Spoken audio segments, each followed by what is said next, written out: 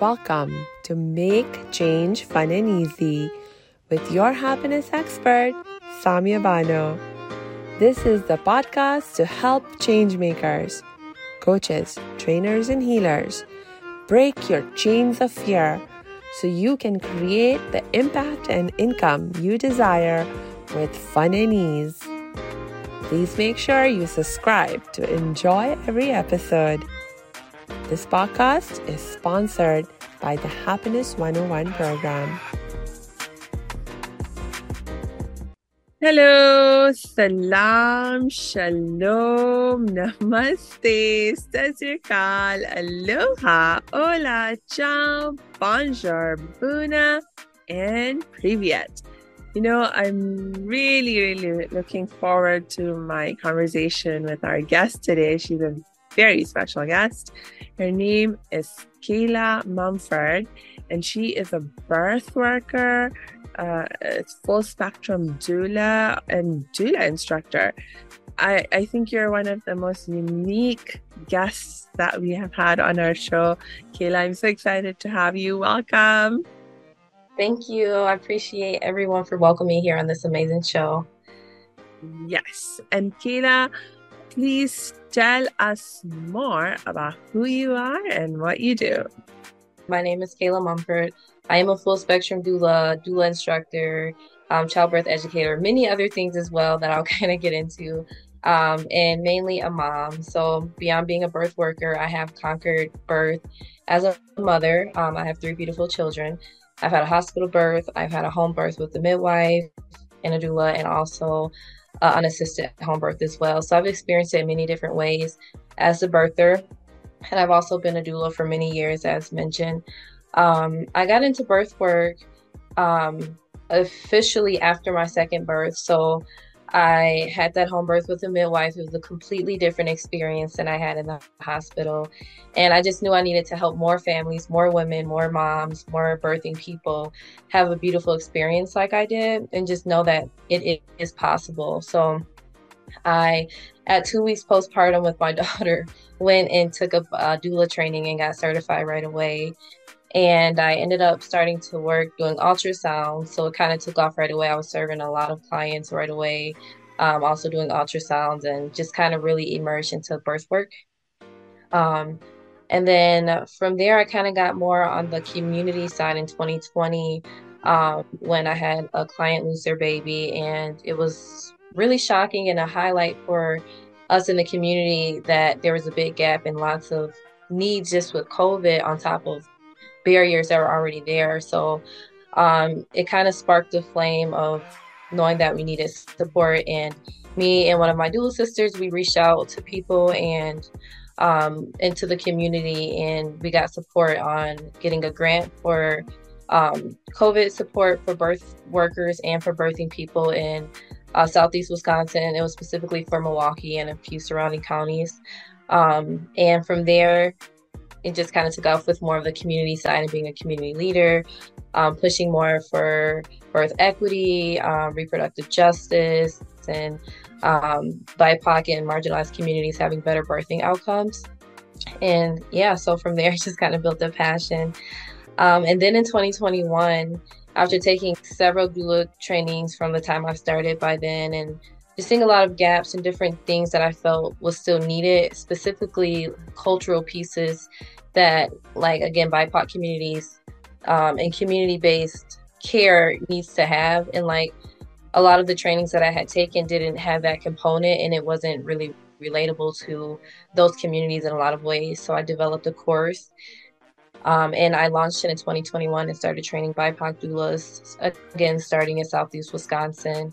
And yeah, from there, just started the instructor side and doing different trainings to train with other things like childbirth education and really equip our community with knowledge, because I do feel that if we have the right education and understanding, we can make better informed decisions for our health and ourselves and our babies and our bodies. So it's really important to me on that side and providing community expansion. So that's why, again, I didn't want to just be a doula and service the people that I could reach with my own 2 hands, but I knew that I wanted to help pave the way for more doulas for those communities that really need it, like BIPOC communities and marginalized communities. Um, so yeah, so that's kind of the birth side. I do call myself a serialpreneur because I have always had a passion for business. I went to school for business and graduated with a degree in Kenosha, Wisconsin, and then again, I have my birth business. I also am a model now. That's something I'm really passionate about, and reaching people and helping people just understand that they can go after their dreams and do whatever they aspire to do despite any odds against them or barriers or anything like that. So that's Yeah. my true passion is reaching Oh, people. I love it. I love it. And, I definitely see that entrepreneurial spirit in you. And, that entrepreneurial spirit is probably what has also allowed you to, oh my gosh, like just because, entrepreneurs at heart, we are people that we see a problem and we're like, you know what? We want to find a solution and we want to deliver the solution to people, and whatever the field you do that in, that's what drives you, is that you're wanting to help people and serve people. And I think it's just so exciting that you are so committed to following your passion, and even in varied fields like birth work and modeling, but I can totally see how the two things can support each other actually, because, with modeling, I bet you're able to bring in a flair and elevate your marketing and so forth for all the other businesses or organizations or campaigns that you participate in, and, uplift those brands and those messages as well. So, wow, it's so cool. Thank you. Yeah. Okay. Okay. So, this is a podcast for change makers, people who are on a mission to change the world, which includes lots of fellow serial entrepreneurs, whatever the different fields are within which we want to make change. So I would love to focus with you today on the birth work that you do, because when I learned about the work that you're doing, I just feel like, whoa, um, there is a serious lack of awareness that there's even like the magnitude of the problem and what the problems actually are that are being faced day in and day out by women. And we're not talking about, outside of America. We're talking about right here in America.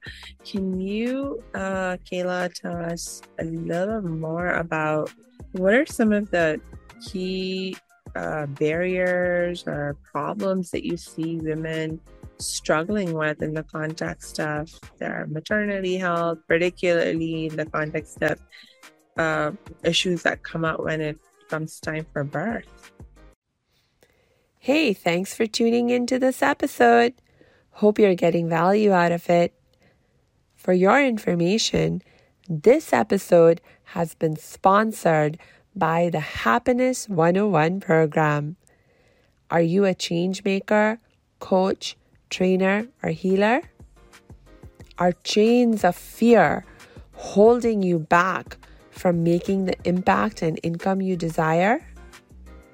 Using a unique combination of positive psychology and the spiritual wisdom of our most effective change makers, the Happiness 101 program helps you break through your limiting beliefs and manifest the abundance and success you desire with fun and ease. Interested? Book a free Happiness 101 exploration call with me, your happiness expert, Samia Bano. Just use my online calendar link in the show notes. Now back to the show. Yeah, it can be so many, but just to highlight some main issues and things that is kind of, I guess you could say, delaying maternal health, is the disconnect between clinic and community. That's a huge one because the hospitals are not really immersed in the community to know what's going on, and the community is disconnected from the clinic and doesn't even know how to navigate hospital systems because it's all foreign to them, just like a different language. So not having the right information and that connect to the hospital systems is one thing. So that creates barriers um, and so forth. And then, so when people are making decisions for their health, again, they're not able to make informed decisions. And then also with hospitals, making sure that they're giving the right to make informed decisions, because a lot of hospitals and um, a lot of people aren't being given their rights, their birth rights, and being given the right to make an informed decision, informed consent from their providers. So a lot of people are just kind of going with the flow of what they're being told and not what they should do for their bodies and what makes sense to their specific situation. So it creates that disconnect. And then when you're just getting standard care, going off of a protocol, birth doesn't work like that. It's spontaneous, it's intimate, it's sporadic. You just don't know, and everyone's going to be different. So when you create a standard that you treat everyone by, it's kind of hard to like specifically to change things when no one's getting the right care that they need, especially if you're someone, a minority or Black or brown person, because you're gonna, the statistics show we have completely different experiences in the hospital system. So we need care that's tailored to us. We need our social determinants of health played in as a factor, because again, those things matter. Living situations in marginalized communities is going to be different than a wealthy community, and that plays a role in the health and so forth. So all those things have to come into factor, and I don't really think they're being considered in that gap between community and clinic, that trust barrier, that foreign area. It just kind of creates a disconnect, and things don't merge properly when that time comes. And then when people aren't being heard, when they're expressing things or something doesn't feel right, and again, protocol is just being followed or voices are being ignored, that creates, more of adverse outcomes, because people's bodies, which should be leading, isn't leading the way. And that is another thing, that we're not, a lot of times, not following the natural system of the body first and letting that person kind of guide us. Again, we're in the systems following the system first, and then trying to get people's bodies to adjust to the system, and it just doesn't always work like that. Yeah. I mean, I remember watching a episode recently on a show where they were addressing some of the challenges with maternity health more generally. They didn't necessarily focus on just birthing, but they were trying to talk about maternity health. And they were talking about how there's so many areas actually in the US where they don't even have clinics and hospitals that are equipped to actually provide maternity care. And like when it's time to give birth to women, there is no doctors and nurses who have been properly trained, and so there's a huge knowledge gap. And so even if you do end up in a hospital and there's no properly trained doctors and staff in the context of providing proper maternity health, then it's like I'm imagining that's part of where this problem emerges of they're just following some kind of system. I mean, they're, I hope, trying to do their best, but it's not good enough because the knowledge is not there, the experience is not there, and even to the extent that the knowledge is there, it's not a very expansive or holistic, and taking, like, it's based on studies and research and work that's basically maybe been done on like rich white people or something of that sort, where who tend to show certain kinds of trends in their health and their whatever their needs are in the context of maternity health and birthing and so forth. But like you brought up, that when we're looking at marginalized communities, when we're looking at BIPOC communities, that's by the way, for people who are not familiar with that expression, it's just BIPOC is referring to people of color.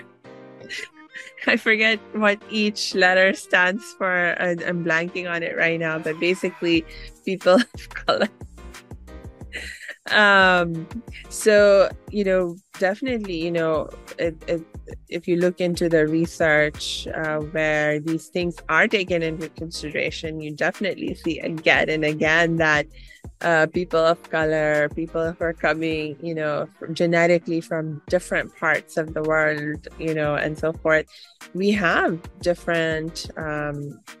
some differences, some relevant differences in how our health functions, how our bodies function. And most of the time, Western medicine, because they haven't done that research, they haven't taken the time to look into that aspect of things, they're just unaware.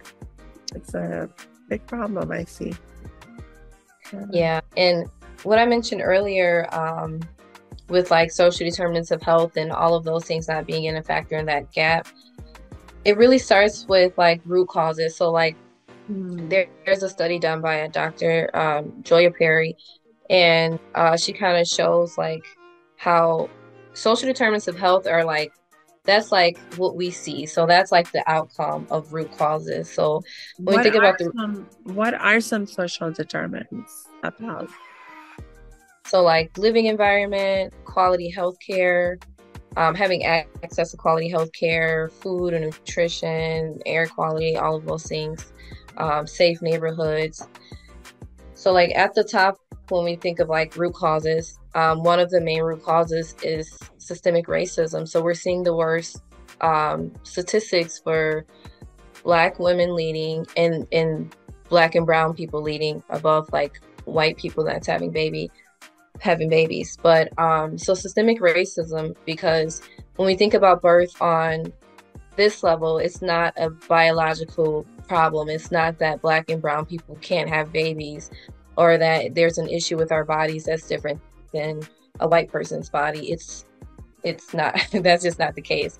So race in this aspect, when we think of systemic racism, is because it's embedded into the laws and the behavior of the people. So when people are going in to have their babies, they're being treated a certain way, or they're not being considered a certain way that would help and would also be fitting for them. So that's again where equity comes into play and why we need birth equity, because we're, like you said, you can't kind of identify certain things or give us care based off of a white person living in a wealthy neighborhood, because they're going to have a different birthing experience than a Black woman living in a low income, community that's high crime rate.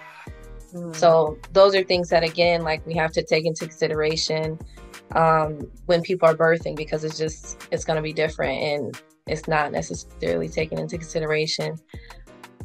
Yeah.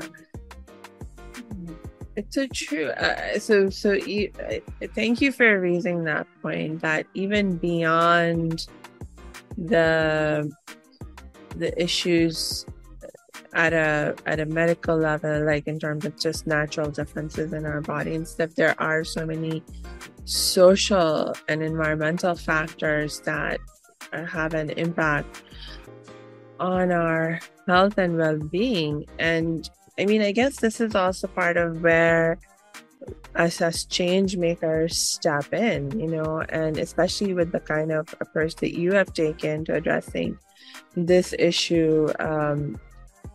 Tell me more about, so you used the word doula, being a doula instructor, and so forth. Can you tell me a little bit more about who is a doula? Where does that word come from? Why, why do you prefer to use that and so forth? Yeah, so doula, so it comes from, I believe it's a Greek word, deriving meaning like help or servant, like a woman servant.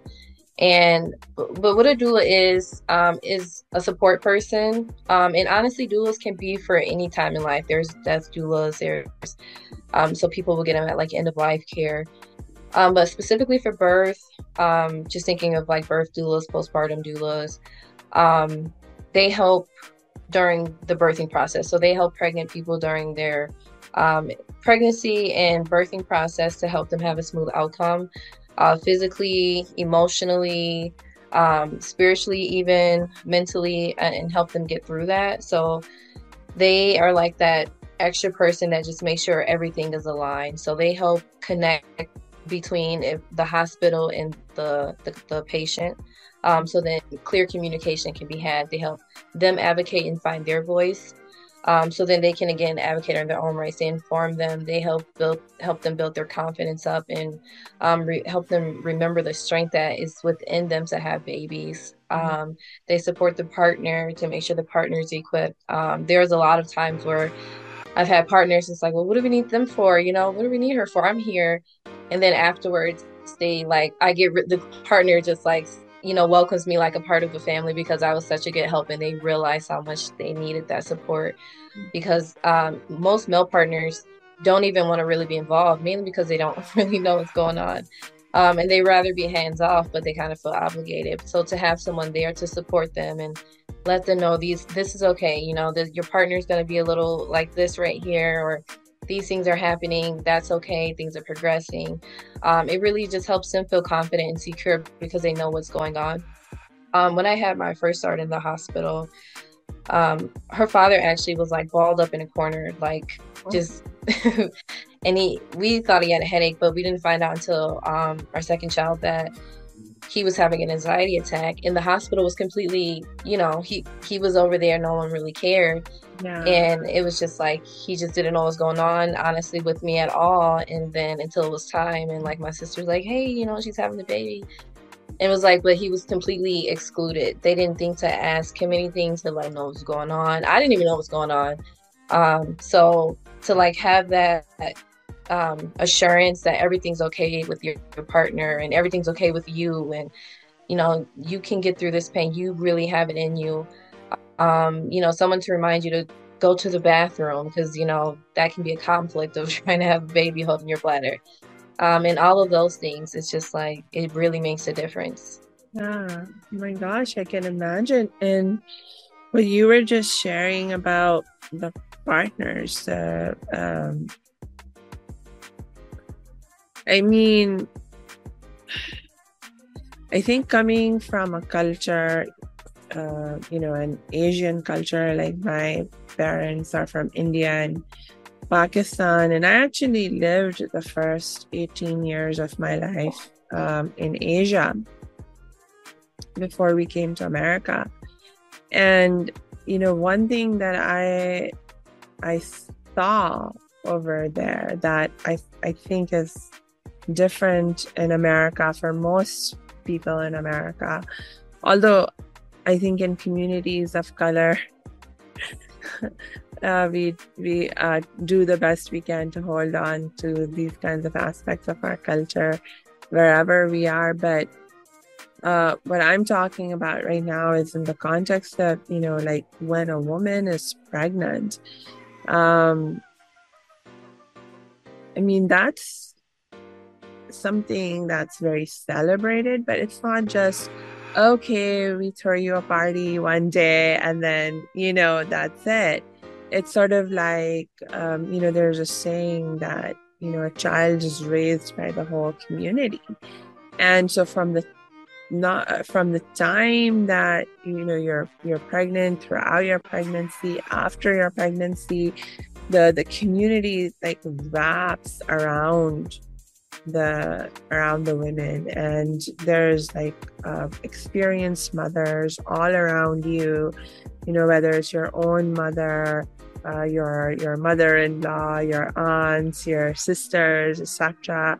other elders in the community, and they're like sharing their experience, their wisdom. And there's like, I remember I was watching this one drama episode thingy where they were actually trying to do like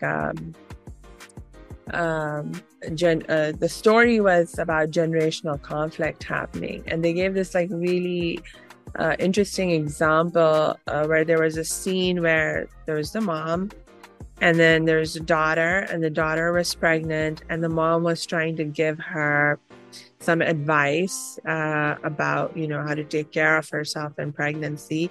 And the daughter, they were showing her character as having this attitude of, I don't trust the traditional Indian way of doing things. I'm just going to go to my Western doctor and only listen to my doctor, what they say. And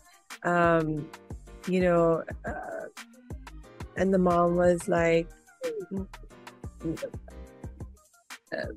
giving the example of something, and she said, well, my elders taught me they told me to go climb stairs so I could get some exercise that I need during pregnancy. And they helped me to figure out, okay, well, this is enough, and don't go beyond this. You've done enough, because there's that balance to strike between, like, you don't want to completely just sit back and do nothing while you're pregnant, but you can overwork yourself and strain your health.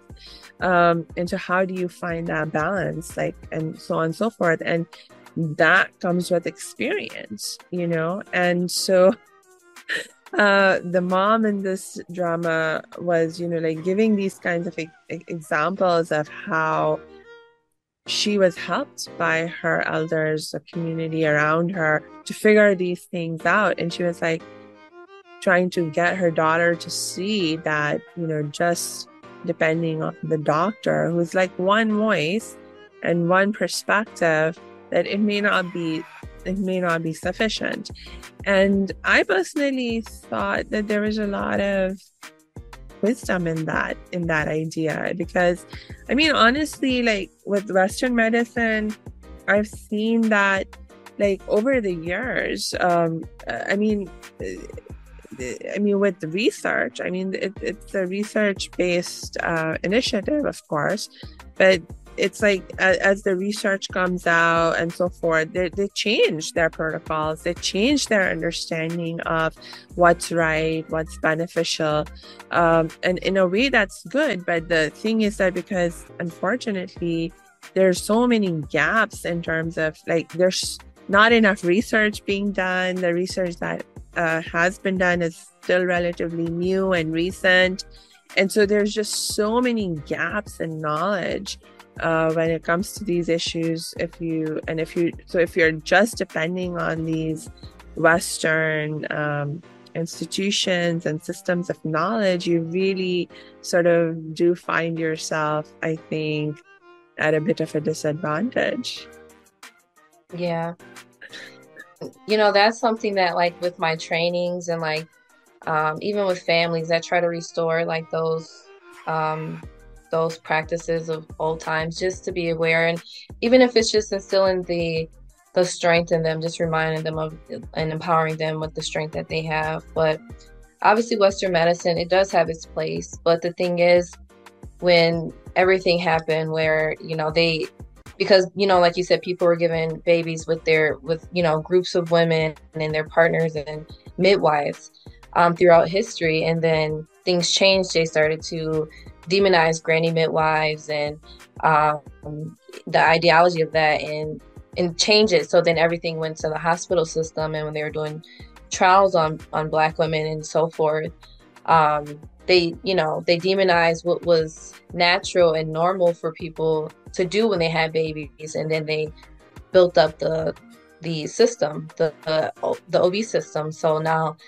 there's this new standard of healthcare. But really, like I said, Western medicine has its place. The standard, the norm shouldn't be surgeons giving helping deliver babies. That's just it. They have their place. If it's an emergency situation, we should have an OB, we should have a surgeon. But midwives, we're the ones giving babies. It should be a more holistic approach, at least in the sense of following the body. Now, if the body is giving signs of emergency, we know that we need to proceed with, the right protocols. But if the body is operating at a normal, operation when it comes to giving birth, then we should be following the body. It should be, minimum, we can have midwives, which is honestly, it's all a lot cheaper than the hospital system alone. So we know that, but again, it's the system. But yeah, so those old practices and those old ways are like, I do really feel it's important to learn and to know, because when people are going to the hospitals, like you said, they're just listening to their doctor. And that's also a problem, because I feel like the doctors should be more equipped they should really be forced to make sure they're giving informed consent, for one, and not pressuring people into doing things because of, whatever they have going on, or, whether it's them setting an induction date because the person's 38 weeks or they have a vacation coming up, or all those things shouldn't be okay. Like, that's not okay. You can't force a life coming into this world because of, circumstance that you guys have going on. But all those things create problems, and we see that because there's a documentary called The Business of Being Born. It's actually the actress Ricki Lake, she made it.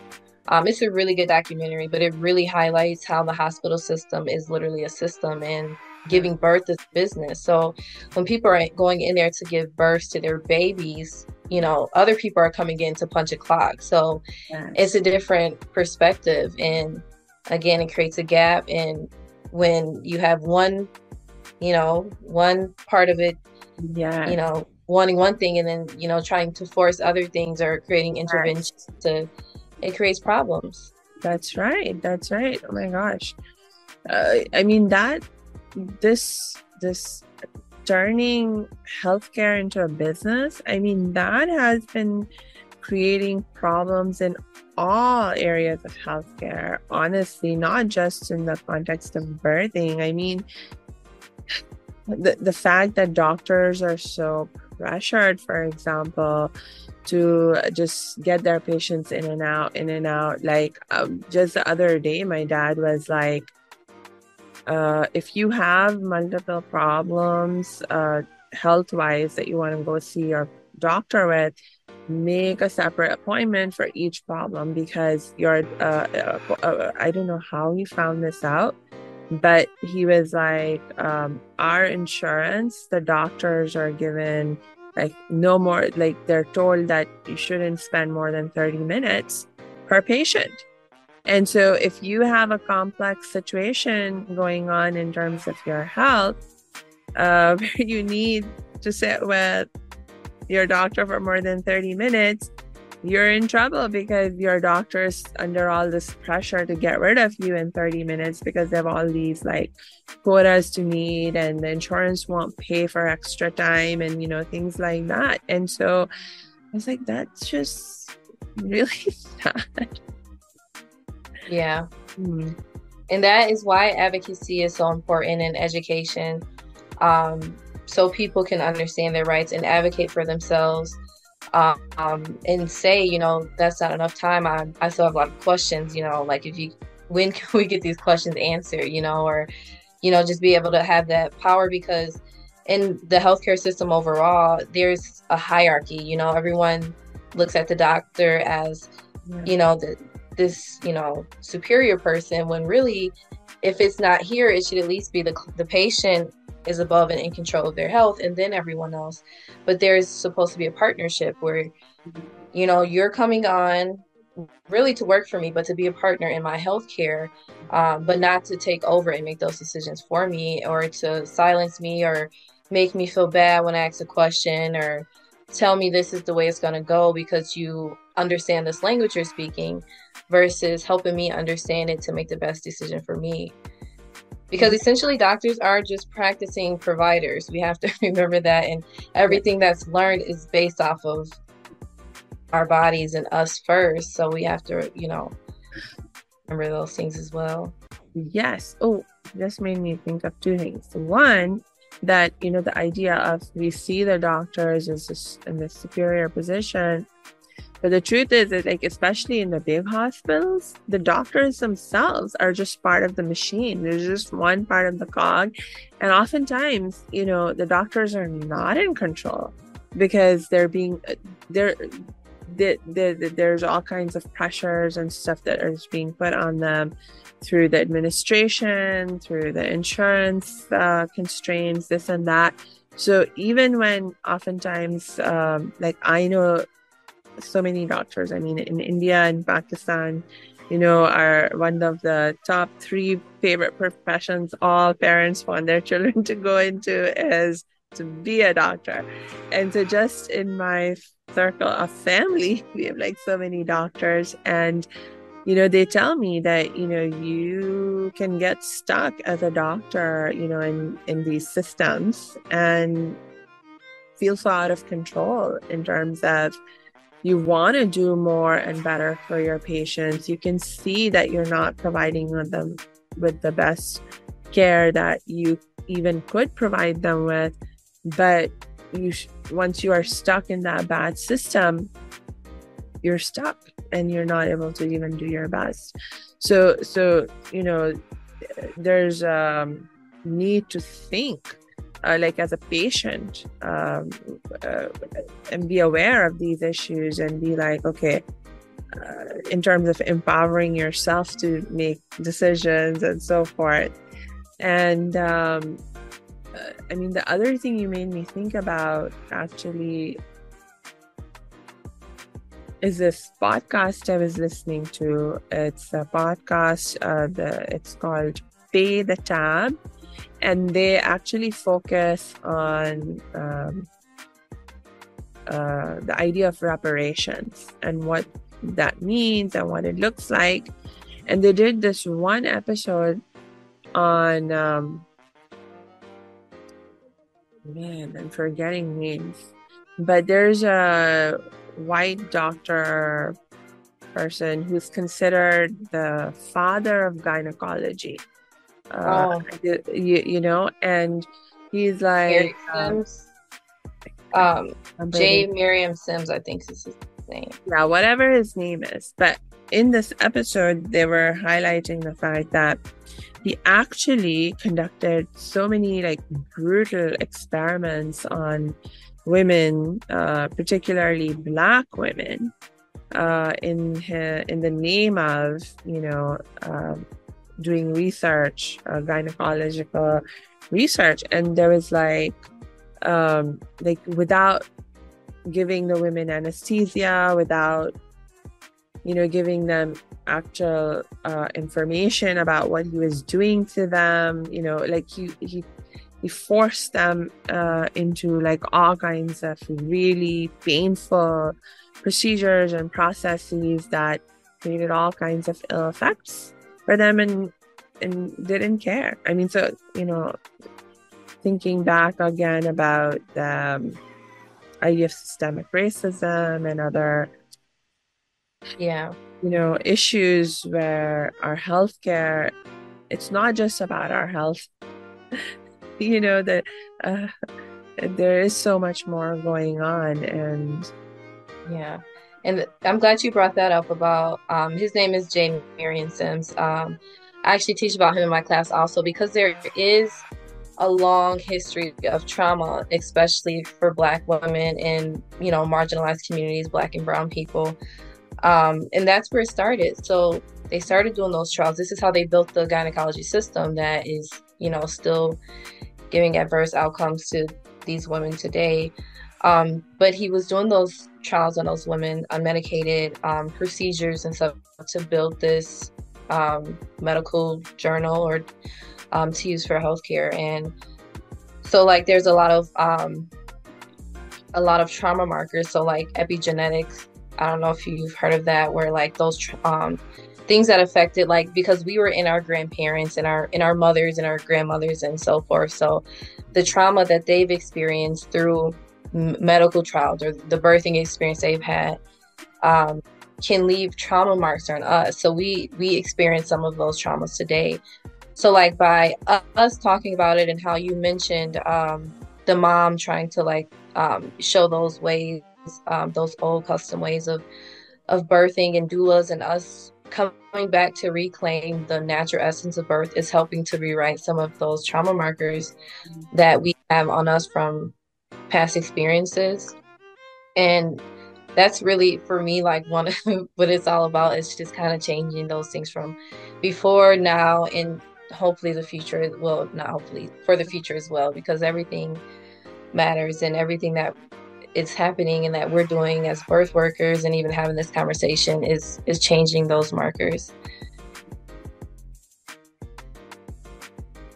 Can you give me an example of one of these trauma markers that is reflecting this kind of generational trauma being passed on? Like, what would somebody might be experiencing as a symptom that would be like, oh, this might actually be this trauma marker that's a result of this kind of generational trauma?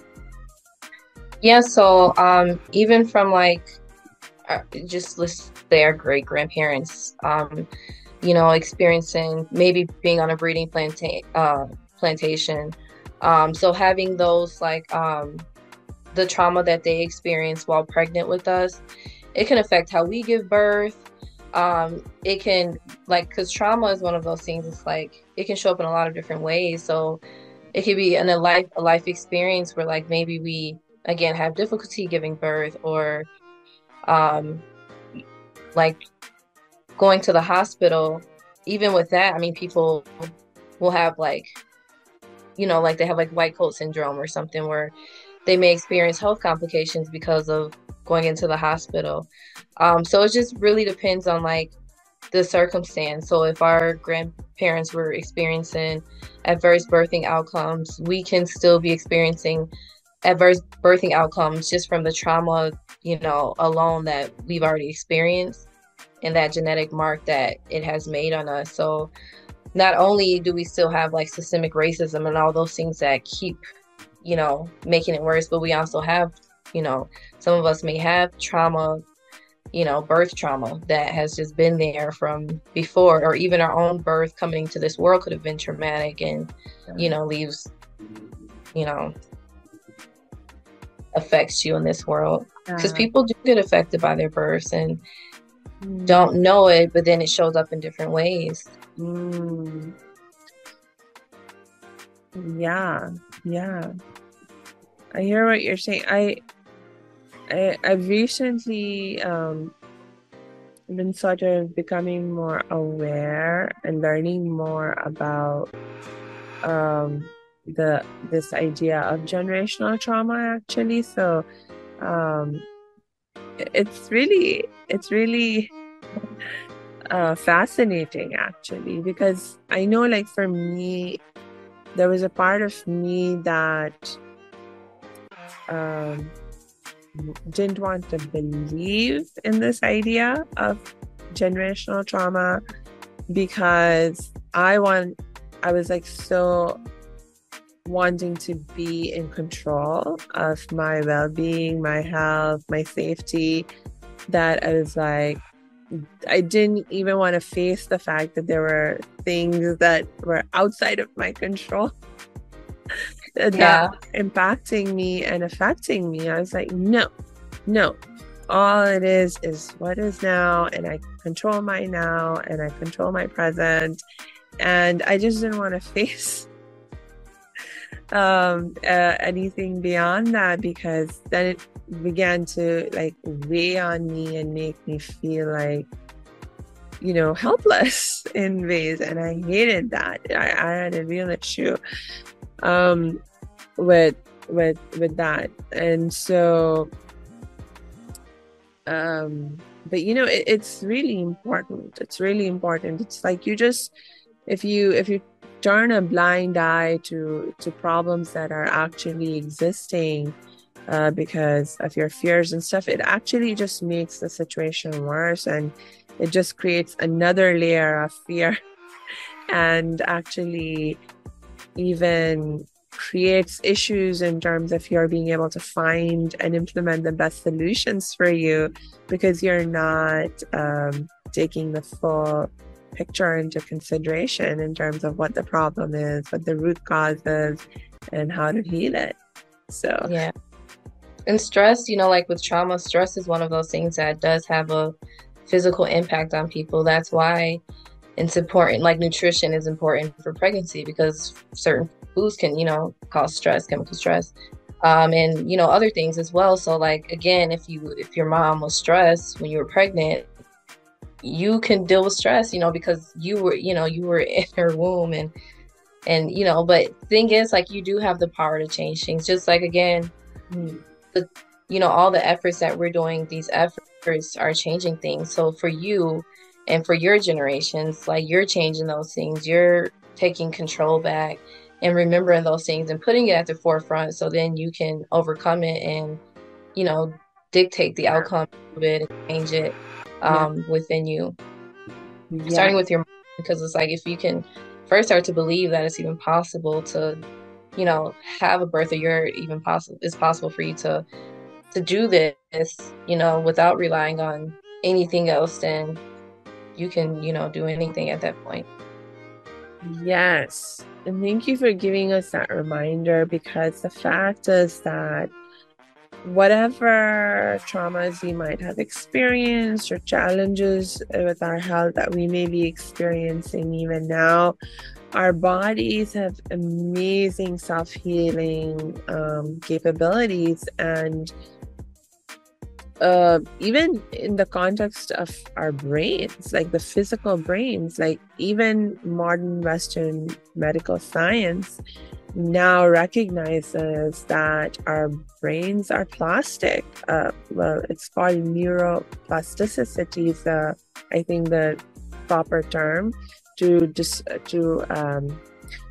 and it basically refers to the fact that our brains can change. Like, there was this idea up to some decades ago that, when you're born, of course, your brain is changing and growing, but then you reach a certain age, basically adulthood, and then your brain can't change anymore.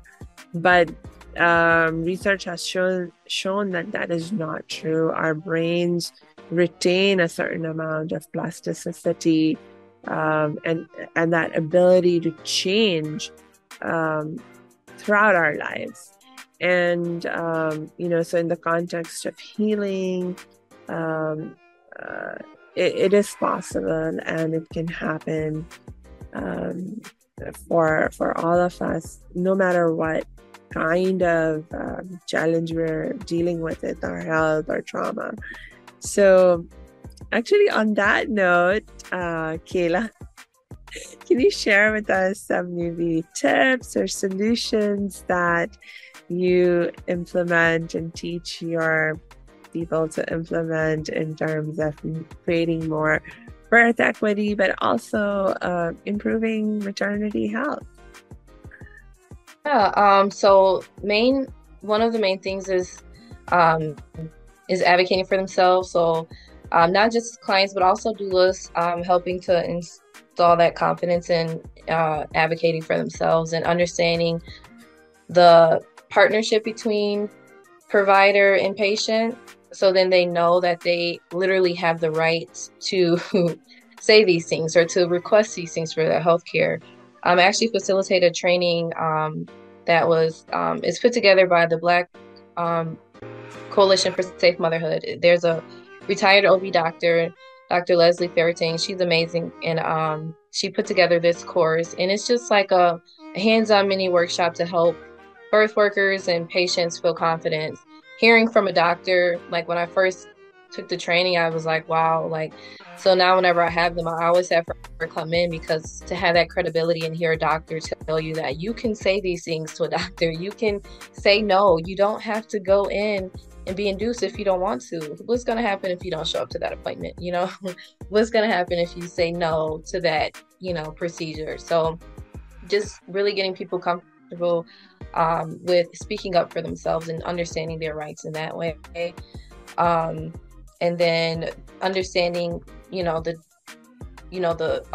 I guess the maternal health adverse health problems that we see, and just being aware of that. So then, right away, especially when I'm working with a family that is, a Black or brown family, just understanding these statistics so then they can understand, that some people are going in there and not bringing their babies out, or they're not coming out. So it's important to understand, for one, that you can advocate for yourself, and to make sure you inform yourself before just allowing anything to happen, allowing doctors to take over something you're not comfortable with, and to speak up on your care.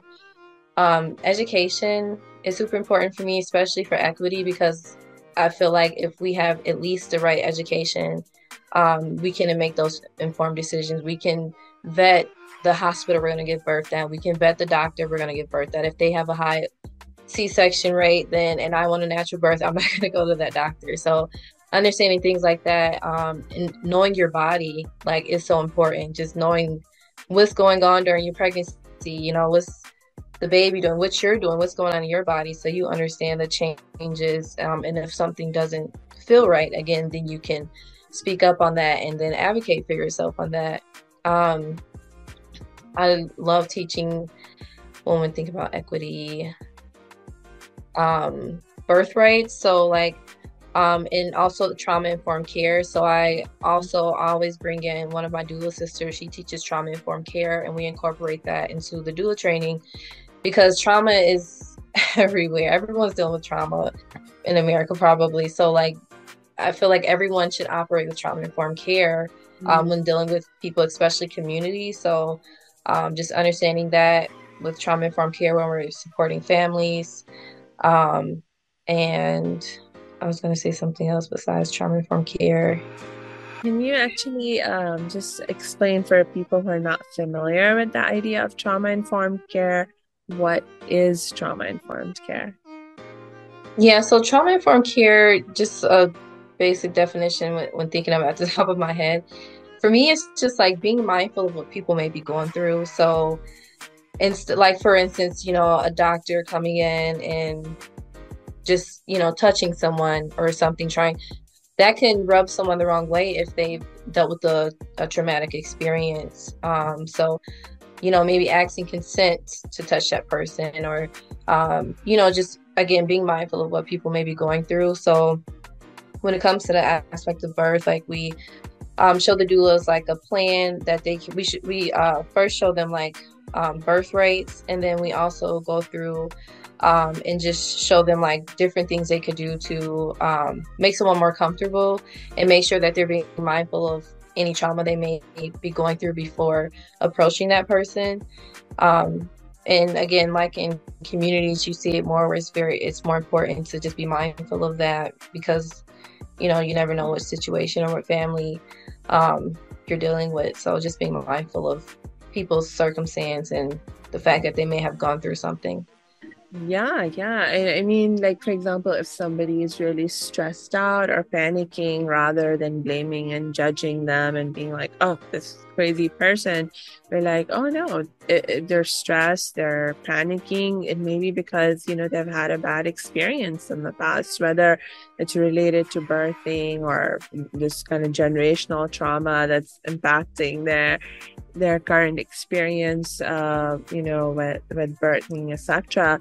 And so when you are like, okay, they may have gone through something, then you can ask them questions and then it makes you more compassionate and willing to maybe make some simple adjustments in how you're doing things so that they feel more comfortable and secure, Yeah.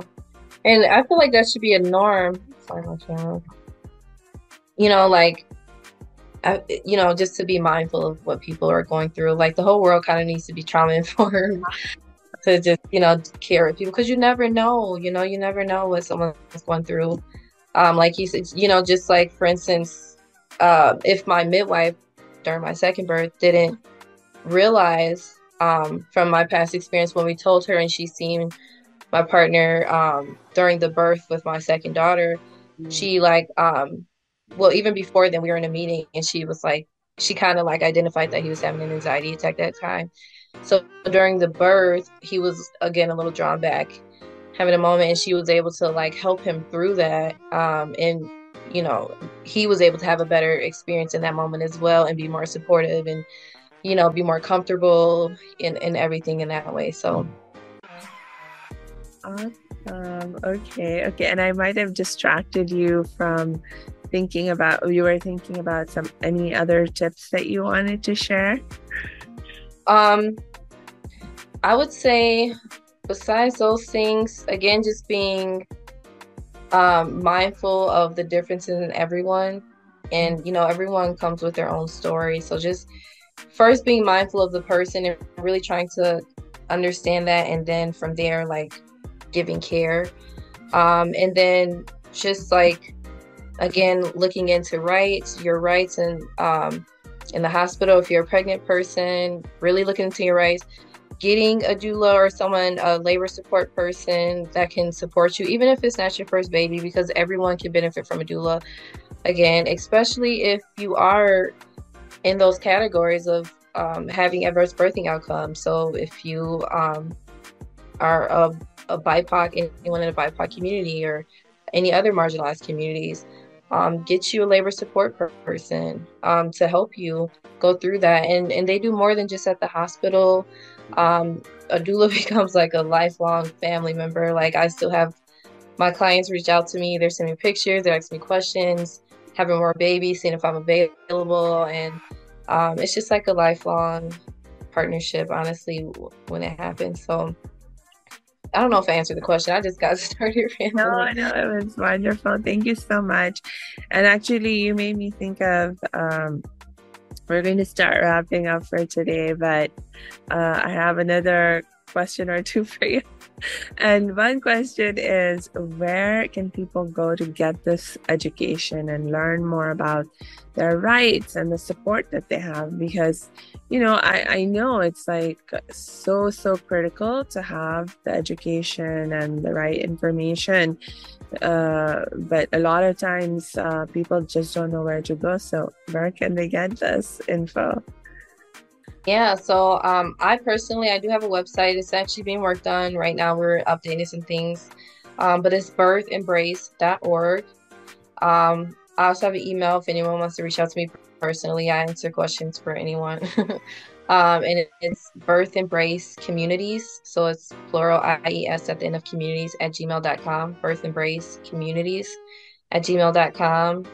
People can reach out to me on social media. It's just my name, Kayla Mumford, on Facebook or IG.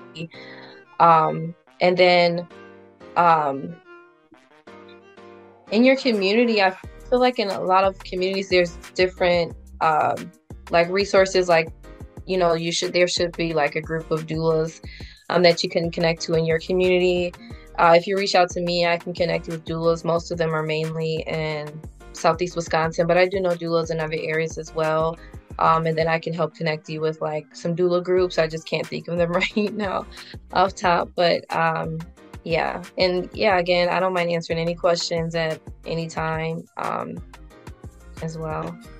Thank you, Kayla. And, you know, as you're wrapping up, I want to go back to something that you shared earlier towards the start of our episode, where you talked about, you started modeling also. And I was talking about how I think that's so wonderful and can support, you know, whatever business you're in. Having an amazing model to represent and uplift your brand, that will, you know, be so beneficial and so, I think, cool and exciting.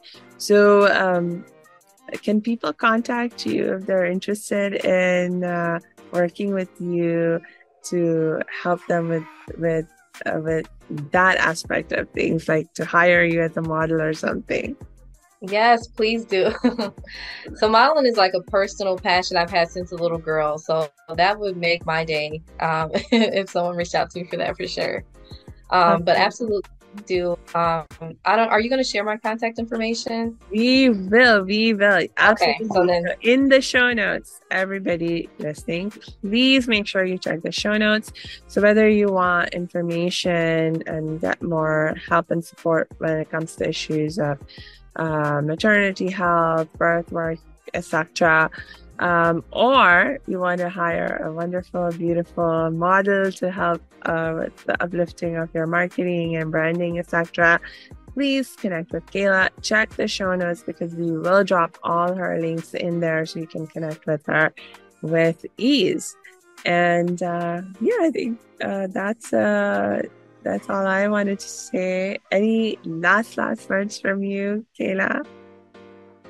thank you so much for having me on the show. It was fun, and I always get so excited talking about this. And I just hope that I inspired someone to, maybe get a doula or to look into their rights, and understand they have the power to birth their babies on their own, and just to follow your dreams and know that you can do anything regardless of barriers in the way. So if I did that today, I'm super happy, and thank you for having me again. You're so welcome, Kayla. And until we connect next time, I just wish you lots and lots of peace and joy.